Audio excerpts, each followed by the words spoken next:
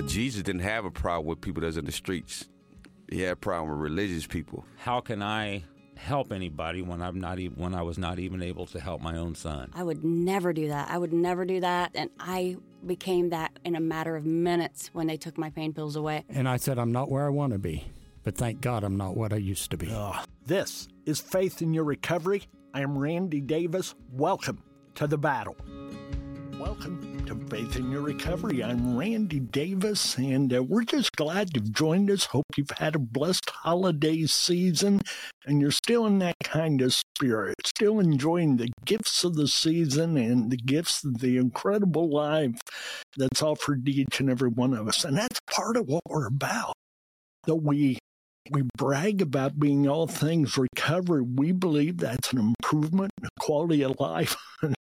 Who wouldn't like that gift? So we're going to offer that to you here today. With me is Faust Ruggiero. He has a Master of Psychology and over 40 years of experience, along with several personal betterment guidebooks. He believes that anxiety, depression can be overcome, and he's going to share that with us, as well as some of his knowledge concerning addiction. He's a specialist in that area. On today's program, he'll give us insights of how we can become a healthier, happier, more complete us. Welcome, Faust. Andy, thanks so much for inviting me. It's a pleasure to be spending time with you today. Well, we look forward to what you have to share. Give the folks a little personal story of where you are, where you're coming to us from, what your life's been about, and then we'll get into the heavy stuff. Wonderful. I live here in eastern Pennsylvania, have all my life. I've been that type of person. I've been guided by faith all my life, and got into counseling really as just an outgrowth of what I was all about growing up. I was the kid everybody came to and talked to. I love that from the beginning. I'm still doing it now. I'm 69. I'm still doing it, and I've gone through the counseling in prisons. With deaf kids, hospitals. In the prison, I did 5 years of counseling substance abuse people. Worked in substance abuse clinics. Got certified in drug and alcohol counseling. So here I am today, still doing the same thing. Still finding the same fulfillment and joy in all of that? Oh, loving it. In fact, we'll get done here and I'll see, I have a couple more people scheduled tonight. So, I'll start in the morning at 8, take a break for a couple hours in the afternoon, then I'll go till we go, 8 o'clock, 9 o'clock, whenever it ends, we end, and that's great. And I'm fortunate enough to have my home is big enough so I can have the office in the house. And, nice. Then when I'm done, I'm done. Yeah, gotcha. Okay, let's go ahead. I'd like to draw attention to one of your quotes that I read.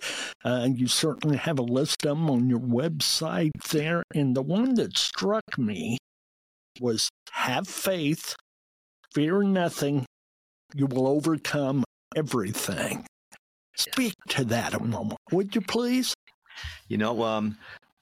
When I get people in the office and we start talking about faith, the first thing they do is they say, well, that's that whole God thing, and I don't want to get involved in that. And I say, well, you're way down the line. Let's just talk about you as someone who can have faith.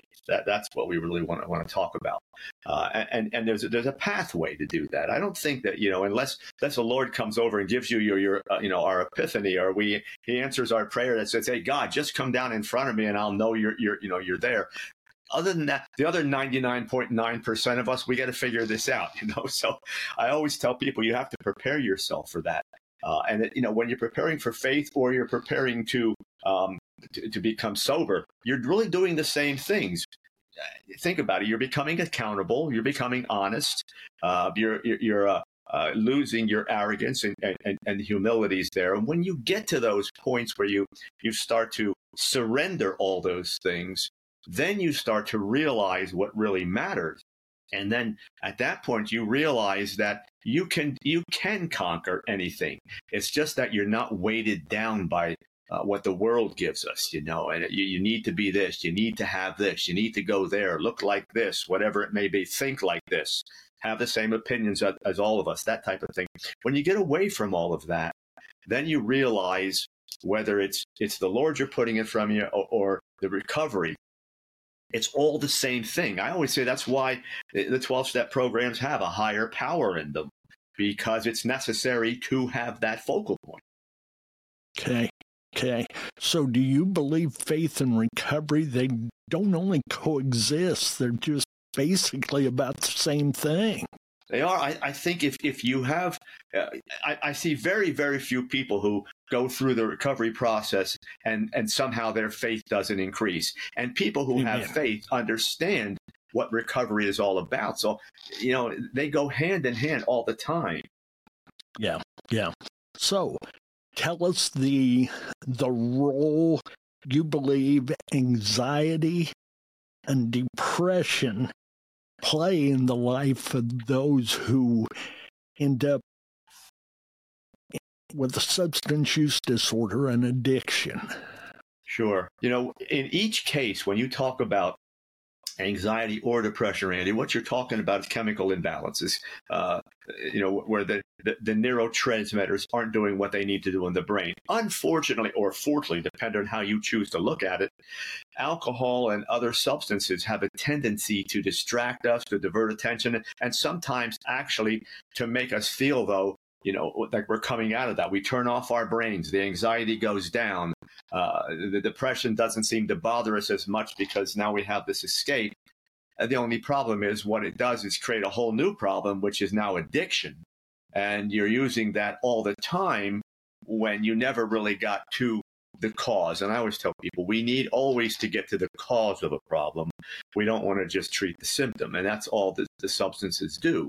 And for some people, there's a long family history of substance abuse. So the last thing we want to see them do is involve themselves in those measures in order to treat anxiety or depression. You get involved with a counselor who knows what they're doing, we'll bring you through that. You don't need the substances. Okay. Let's take a step back and define for us, give us your definition of the words anxiety and the word depression, please. Yeah. Anxiety is both of them. I like that people to understand that they are what you have. They're not who you are. Anxiety is what happens to us when, again, the neurotransmitters don't work well. It revs our body up. We become very reactive, and we live life in an accelerated state, physically, emotionally, and intellectually, primarily. Some people like to call it a mental health problem. It's really a physical problem that develops into a mental health issue also.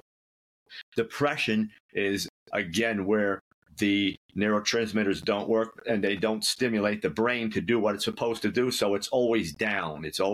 Everything is down. Your thought processes, your ability to emote, social ability to be social is down. All those kinds of things. We just can't come out of ourselves. They're really, if you look at it, they're coming from the same place, and they're bookends, if you will. They're the opposite ends of the spectrum, but they are stimulated by the same thing. We don't, the brain is not receiving what it needs in order to operate efficiently. Is there a healthy level of anxiety and depression, or is it always negative? With anxiety, there is a healthy level. Sometimes we start to feel that the body coming up a little bit, if you will, and the mind can focus. It actually sometimes spurs us into action. We're now getting that energy. It's just when it crosses a line, and that line is, we know we got there when our bodies, we can't seem to calm them down, when we can't turn off our heads, when the emotions fire very quickly. So with anxiety, it can, in certain circumstances, in the proper levels, actually be a positive for us.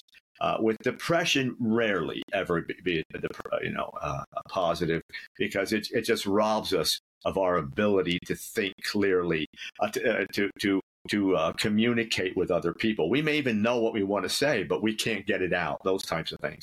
So depression, I don't see it as ever a positive, but anxiety at the right levels pushes us a little bit. And if we act and get in the flow, it works great. If we don't, then we spin the wheels internally. Okay, you touched on it there when you said once we cross the line, we sense, we know the difference of it's just gone from healthier, positive, downhill in a hurry. Okay, so how do we know, other than that, when it's out of control? What's some of the evidences of that anxiety taking over, taking charge, being a dark thing in our lives? Yeah, you start from internally, and what you're dealing with there is you'll feel your body. I can't calm this down. No matter what I do, I just, I'm always feeling something is going to happen. My mind is thinking all the what ifs. Okay, oh my God, what's going to happen with this? The fear factor comes out a little more intensely. Emotionally, I'm overly reactive. I'm reacting very quickly. I'm not giving myself enough time to think. If you've got those things going on, then anxiety is what we call at clinical levels. It's at a point where you need to do something about it. And unfortunately, many people will do things to actually, I call it feeding the beast, if you will. They'll get up in the morning and they'll have their 3 or 4 or 5, whatever, cups of coffee and the energy drinks and all the kinds of things that rev the body up. And, when you want to talk about addiction, you'd be surprised how anxiety and the things we do to speed our body up can become addictive. And so those cups of coffee, those sodas and those energy bars and energy drinks. And, we're doing that all the time. And we've now become used to a level of stimulation, which is so high. And we keep feeding it because it's addictive. Now our brain is adjusted that we don't realize we're anxious anymore. Our threshold has gone up. But as a culture, that's such a dangerous place to be because so many people are overreacting. So, the first order of business is always stop feeding the demon, if you will. Stop putting things in your body. Stop doing things that are causing you to become anxious. So by feeding that demon, as you stated, we raise our level of tolerance and everything else that goes with it to where we want to keep it at that level. So we get our hands on something else to elevate it a little higher next time or whatever the case may be, yes? Yeah, and if you think about it, as I'm hearing you talk, I'm saying he's just describing the pathway to addiction. That's what we do. We keep on doing it, and then the tolerance goes up and it goes up. And if you can take that in a recovery and in an addiction way of looking at things, or you can take it in a faith way of looking at things. If we keep on feeding the demon, if you will, we know who that is.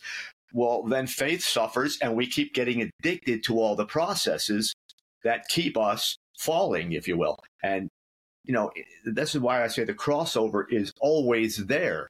We keep on doing the wrong things. We keep on making the wrong decisions. Well, then we have to be willing to pay the price that comes along with that. So here's a question that I wrestle with, okay, and I'm sure some others do. How much of anxiety, depression, addiction remains a choice? I know there's that. It's a matter of, is it a disease or not? That's not truly what I'm asking. But do we initiate all of this by our choices? The choice, first of all, is, do I want to be sober? Do I want to be clean from drugs?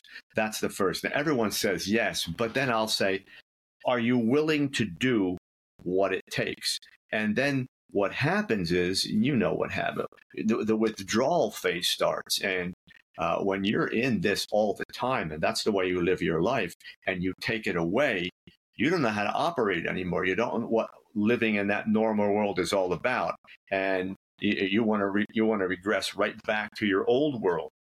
And what I've always said to people is, you are going to feel pain regardless of what your choice is. If you choose to stay in the addiction, you will fall. You will go, physical problems. You'll end up in the hospital, or you'll end up in a clinic somewhere, or you'll go to jail, or you'll die. Whatever it may be, the outcome is not good. If you embrace sobriety, you're again going to feel pain because you will now be without your crutch. Your body will be in withdrawal for a while. You need to learn how to do things. The better part, but the second one gives you a chance to live a healthy life and be happy and feel good about yourself. The first one does not. The continuation of the drugs will rob you of everything. Sobriety will be a challenge. It'll feel like it's breaking you at times, because you know as well as I do, it's not just about the substance. It's the damage in the life that is there too. So when you stop the substance, you don't just feel great. Now you begin the cleanup phase of your life. Now you start doing all the work, and that accountability is there, and all those things that, the damage you've done to yourself and other people and your finances and whatever else it may be. Now you've got to face all that. You have to and fix it. And that's really what people avoid. They don't want that accountability factor. And the continuation in the substances takes it away, takes it right out of their mind. What are some of the initial signs of you've crossed the line to addiction? Versus, again, I tell people, you look physically, how's your body? Are you having some physical problems that you're willing to acknowledge? How are your finances? How are your relationships? How are you feeling about yourself? And the big one is, can you say, I can just put this down and go leave it? Or if you do that, are you now falling apart? Are you in withdrawal? Is it so painful? If it's not a problem, nothing changes in your life. If I'm not a person with an addiction and I decide, the football game's on, I'm going to have 3 or 4 beers tonight and have fun with the friends. And tomorrow I get up and I go back to my responsibilities. But not the addicted people don't do that. They may continue it. When they use, personalities change. That's another big. Nothing should change. My personality shouldn't change. The next day, I should not be angry or short-tempered. Those types of things. My diet shouldn't be one that's killing me. Those are all the signs with addiction. I rarely ask people how much they drink, because they're not honest with me. But if I go through all the other components in their lives, then I can say, well, look at all these things that are suffering. Obviously, there's a problem somewhere. Now we'll start looking at addiction and all the components that go along with that. So your goal is to help them see the problem before you address the problem, correct? They have to admit it. If I try to address it with them, they're going to say, "Why are you going there?" Or that, and plus, the people come in, and I had a fellow that come in. I always tell this story that he drank 3/4 of a case of beer every night. So we're talking 18 cans of beer. When he came to me, he was down to 10 to 12, and he thought he was doing great. And I said, "Are you serious? 10 beers in one evening is not doing well.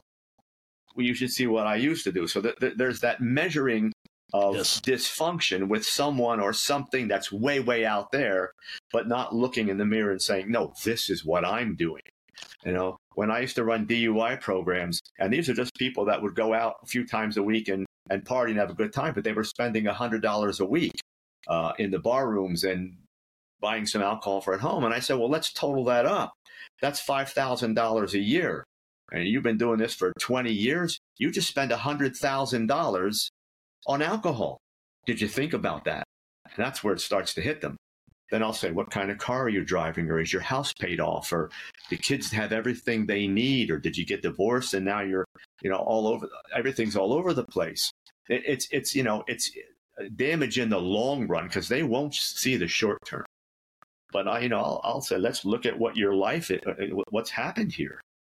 What role do you believe trauma and adverse childhood experiences play in all of this? Addiction, anxiety, depression, any and all of that, Faust? Trauma is one of those things where if left unresolved, it's the kind of thing that, again, feeds the demon, and we deal with people with addictions. I'll always say we have to resolve that past stuff, because if we don't, whether you're conscious of it or not, it produces an undercurrent of anger, of mistrust, of anxiety, of depression, all those things. So I always go back once we get started. I'm always doing an in-depth history. I want to find out what's there, because otherwise I may be treating symptoms. And I go back and, family histories and social histories, school, you name it. I grab whatever I can. And sometimes they know it. Sometimes that they know there's trauma there. Other times they lived in it for so long they didn't know anything else. Yeah. What are the steps to resolving unresolved trauma?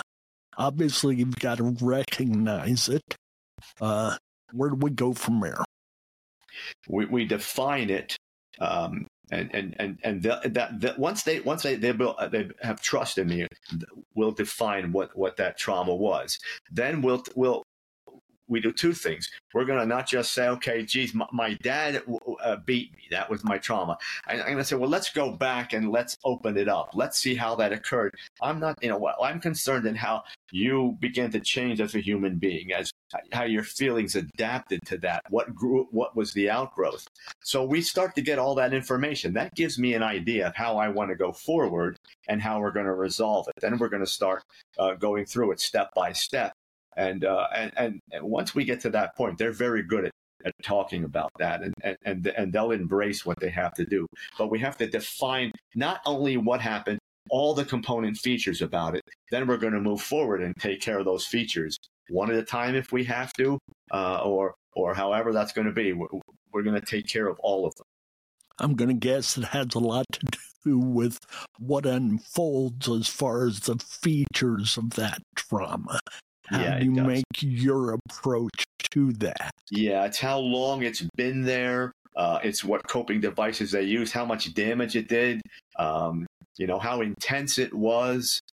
There's so many factors, but I go back and get every bit of it, and I think if anything has made me successful is that I listen to my people. I validate.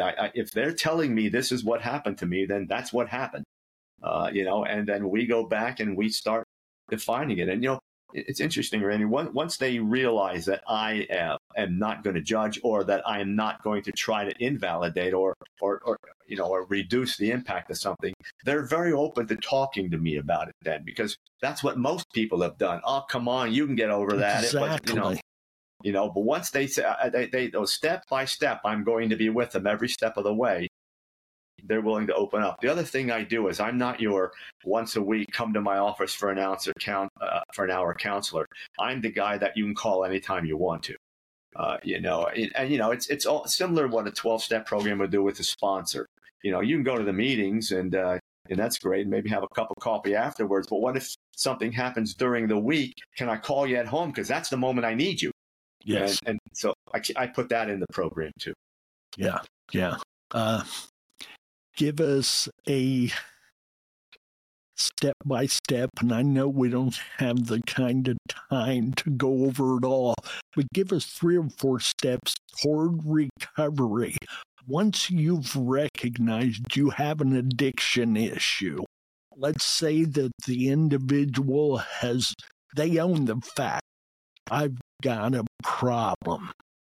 Give us 4 or 5 steps of how we can move them forward. The first thing we're going to look at, and I often will say, let's get a doctor in the picture. We want to know how much physical damage has been done or is being done.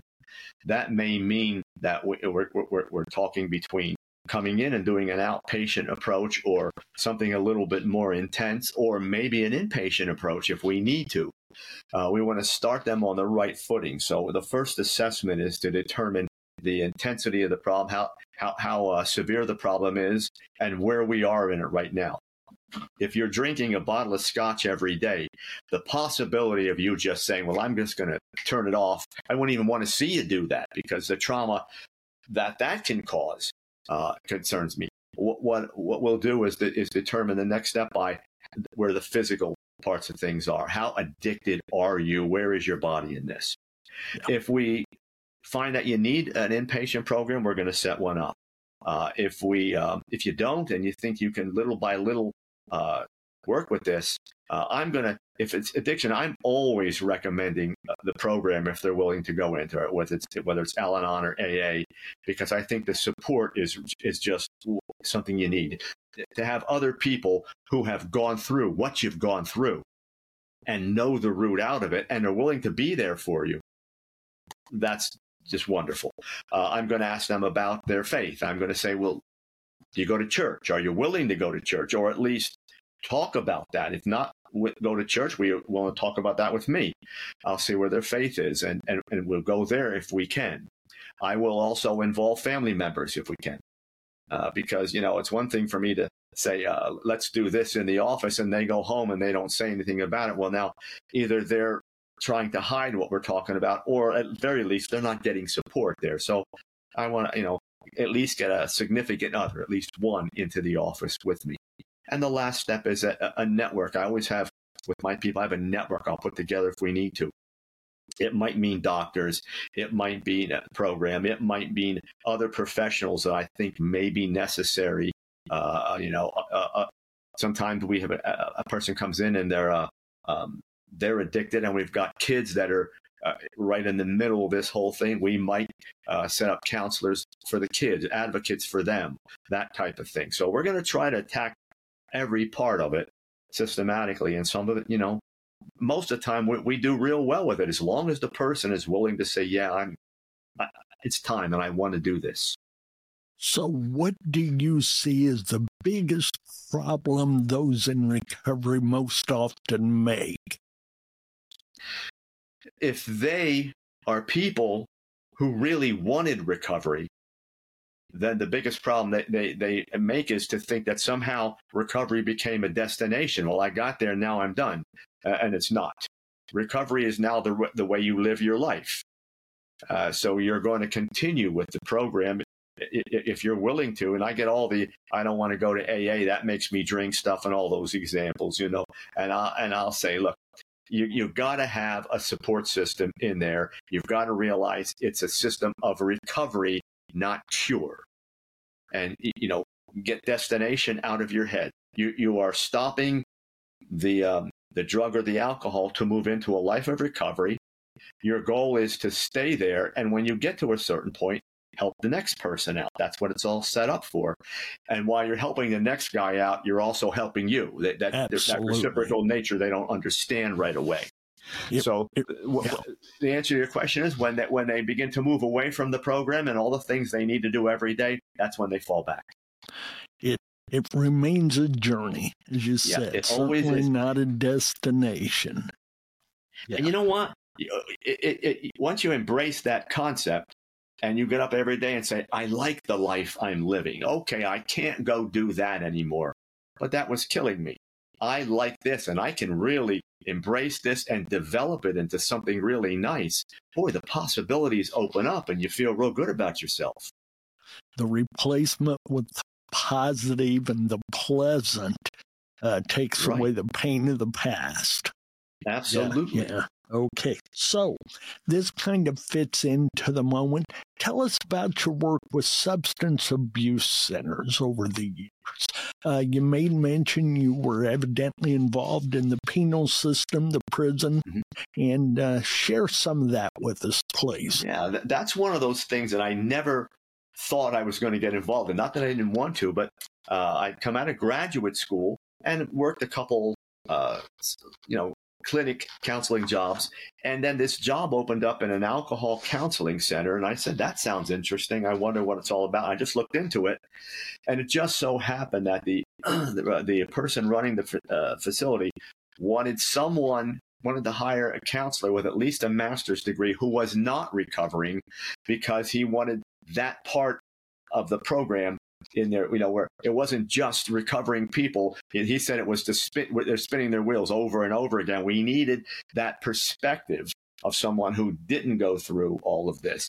So I said, okay, I'm willing to accept it, and the challenge.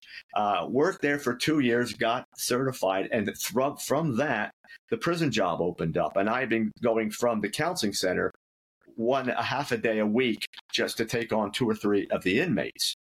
And so they said, gee, this is really going well. Would you like to work full time?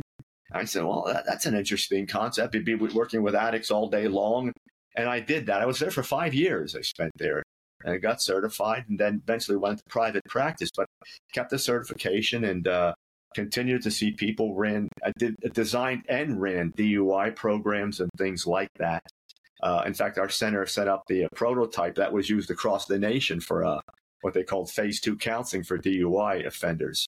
So we did a lot of good work there. So I continue to do it to this day. So you count that time as highly successful, it sounds like.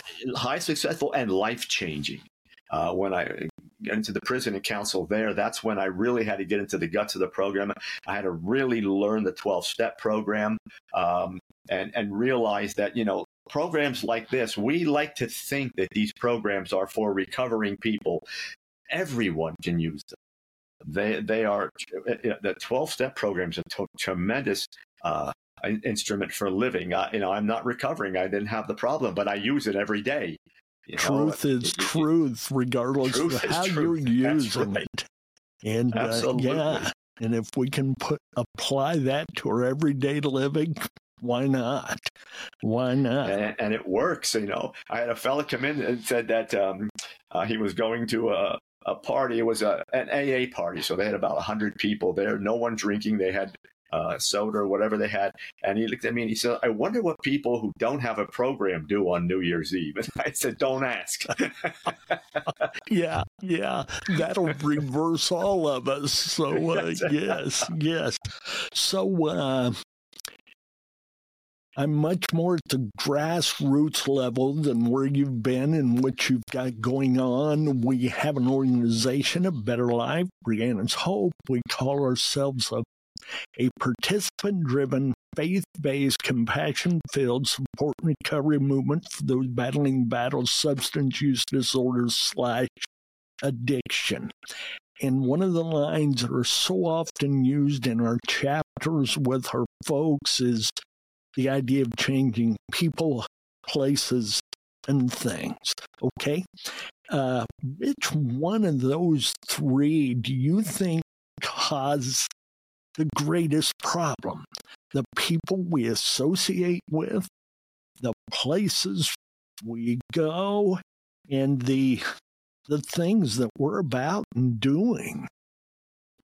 It really is about how the person works. If I had to pick one, I always go with the people, because they're live, they're with you, you get feedback, you get support, and often the places and things follow. For some people, though, however, they're more isolated, and they don't spend a lot of time with people. Then it's the things they do. Then it's that bottle of scotch with television or a movie, or I'm in my workshop doing whatever it may be.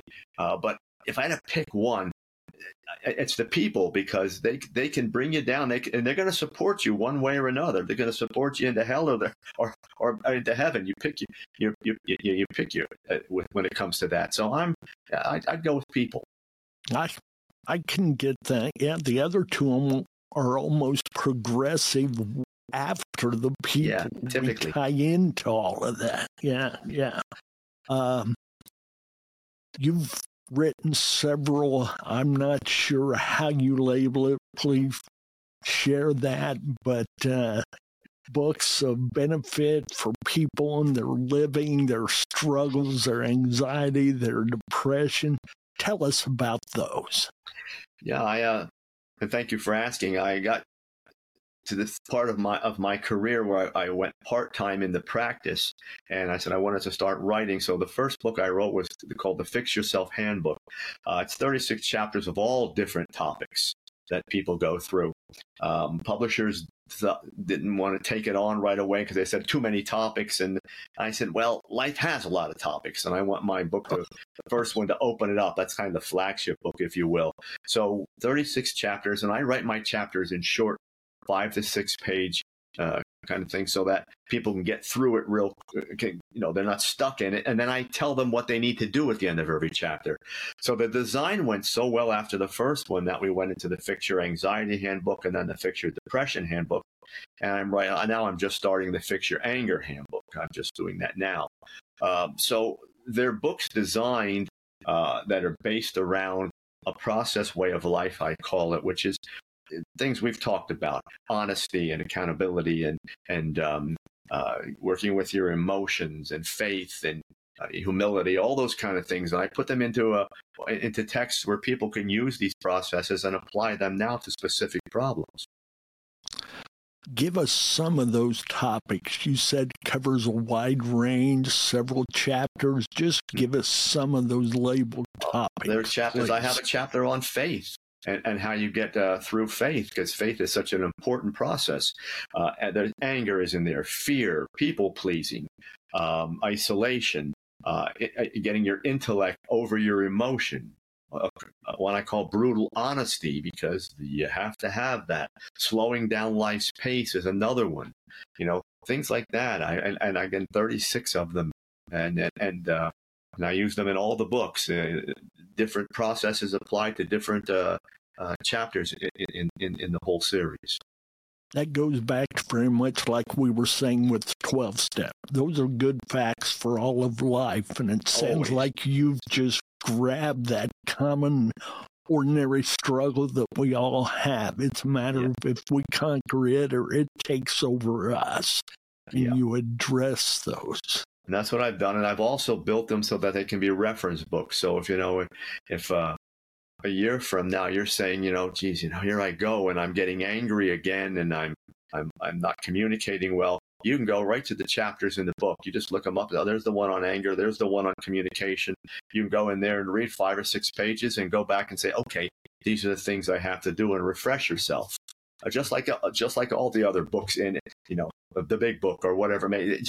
You can go back and get those points right where you need them and reapply them should you start to lose them. I want to give you the invitation to go ahead and tell folks how they could get one of these books if they'd like to. I want them to have that option. Appreciate it. Find out about me, the books, everything that you need to know. And I do have excerpts from the books on my website. And you can find it it's my name, www.faustruggiero.com. Everything that you need about what I'm doing is there. I like people to see it before they buy it. You can buy the books there. The links are there. But you can also see how the books are written. All 3 books all have excerpts there. And if they want to contact me, there's a contact link, and I do get back to people. I enjoyed looking at those and got a lot of my questions from them. And here's a quote as we start to wrap this up over the next 5 or 6 minutes. Don't just follow the crowd. Question everything. The question you ask can start a ripple that can change the world. And I believe we're capable of that. You, me, and everybody out there listening. So go ahead and dig into that for us. One of my favorite quotes. The reason for that is that we take everything face value.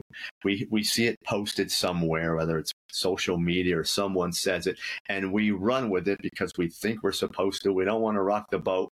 We don't want anyone to come at us and say, "Oh, that's not you're not doing it the way I do it, or you're not part of our movement." And all I say is, you don't have to get into a battle with them. Just ask them 3 or 4 questions about their position. What you're doing is having them substantiate what they're saying. Okay, and I always play dumb. I say, "Gee, I never knew that. Can you tell me more? How did this happen?" And by the time you get to question 3, they're done. And they will not say a word to you at that point. And what you did is you kind of filter out what doesn't belong. And if they do have something worthy of further pursuit, they will answer your questions. Then you'll say, okay, gee, I think I'd like to look into that a little more. But ask questions. Don't just take it face value. I don't care if it's your home, your marriage, your friends, your doctor, whoever it may be. Ask the questions. I read a quote. This was from someone else. I'm trying to recall the gentleman's name. Can't do it. But it went something like, when we ask people to think, they'll do that and enjoy it. When we make them think, they're out to get us. And you're saying, go ahead, think yourself, regardless of anybody else will think with you. That's right. And what you're doing at that point is you're actually putting them in a position to think. You're doing a service to them, because if they just are giving you something they heard somewhere else, what you're really saying is slow down. Let's have you think about that and see if you really want to continue to use it. But what you did is just ask questions. I did this raising my kids. They come in, we should do this because. I said, really? Let's talk about that. Now, I don't know what you mean. And then it got to the point as I got older where they wouldn't even bring it up that way. They'd have to research it first. I can remember a professor I had in one of my classes would always go with and wanting you to dig deeper and deeper into your own thinking and why you stood where you stood. And it was never an attack. But can you back up what you're saying and what you're thinking? You know, my wife and I have a rule, kind of an unwritten rule in our relationship, where we don't express conclusions to each other. We bring up a topic for discussion, and we arrive at the conclusion together. No one feels pressured. No one is being told, you have to listen to this and do it this way, or, well, I think it's this way, because who wants to hear that? So we just bring something up and then we discuss it back and forth. Maybe takes a minute, 2 minutes, whatever. And we seem to go in the same direction. Then it's done. And we feel good, not only about our conclusion, but about each other. Yes. And that's the thing you want in your discussion with people. You want to feel good about them and you want them to feel good about you. If you can do those things, that's great. Absolutely. Faust, did you know the name of our podcast is Faith in Your Recovery? So I'll wrap it up with this question. Define those 4 words, faith in your recovery, what they mean to you. To me, since my life is faith-based, my recovery and everything I do comes from my Lord. So for me, my life, even though I'm not in recovery in terms of substances, believe me, I'm in recovery with a lot of other life circumstances. We all are. Yes, sir. Right. So I look at recovery as a more global perspective with the Lord, with my faith as the keynote. That's the focal point of everything. And then it comes down to it, and I run everything in my life through that. And there's always I don't always get the answer I want. Randy, I mean, I keep telling the Lord, I said, you're not giving me what I want here. Good thing He has a sense of humor. For all of our sakes. But it's always what's best for me. That I will tell you. That's never failed for sure. Well, listen, thank you so much for sharing with us your wisdom, knowledge, your experiences, your time. God bless, and we wish you the best. We'll be getting back to you at some point, I'm sure, and between now and then, God's best blessings on you. And by all means, God bless all of you. Thanks so much, Rand. It's been a pleasure. Thank you.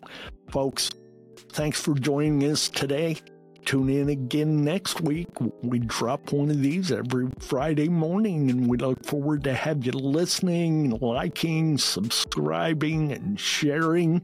Let other folks know we believe we can make a difference, whether we're touching, changing, or saving lives physically, spiritually. God gets them both done, and we're thankful to be on the team. God bless. Goodbye. Take care.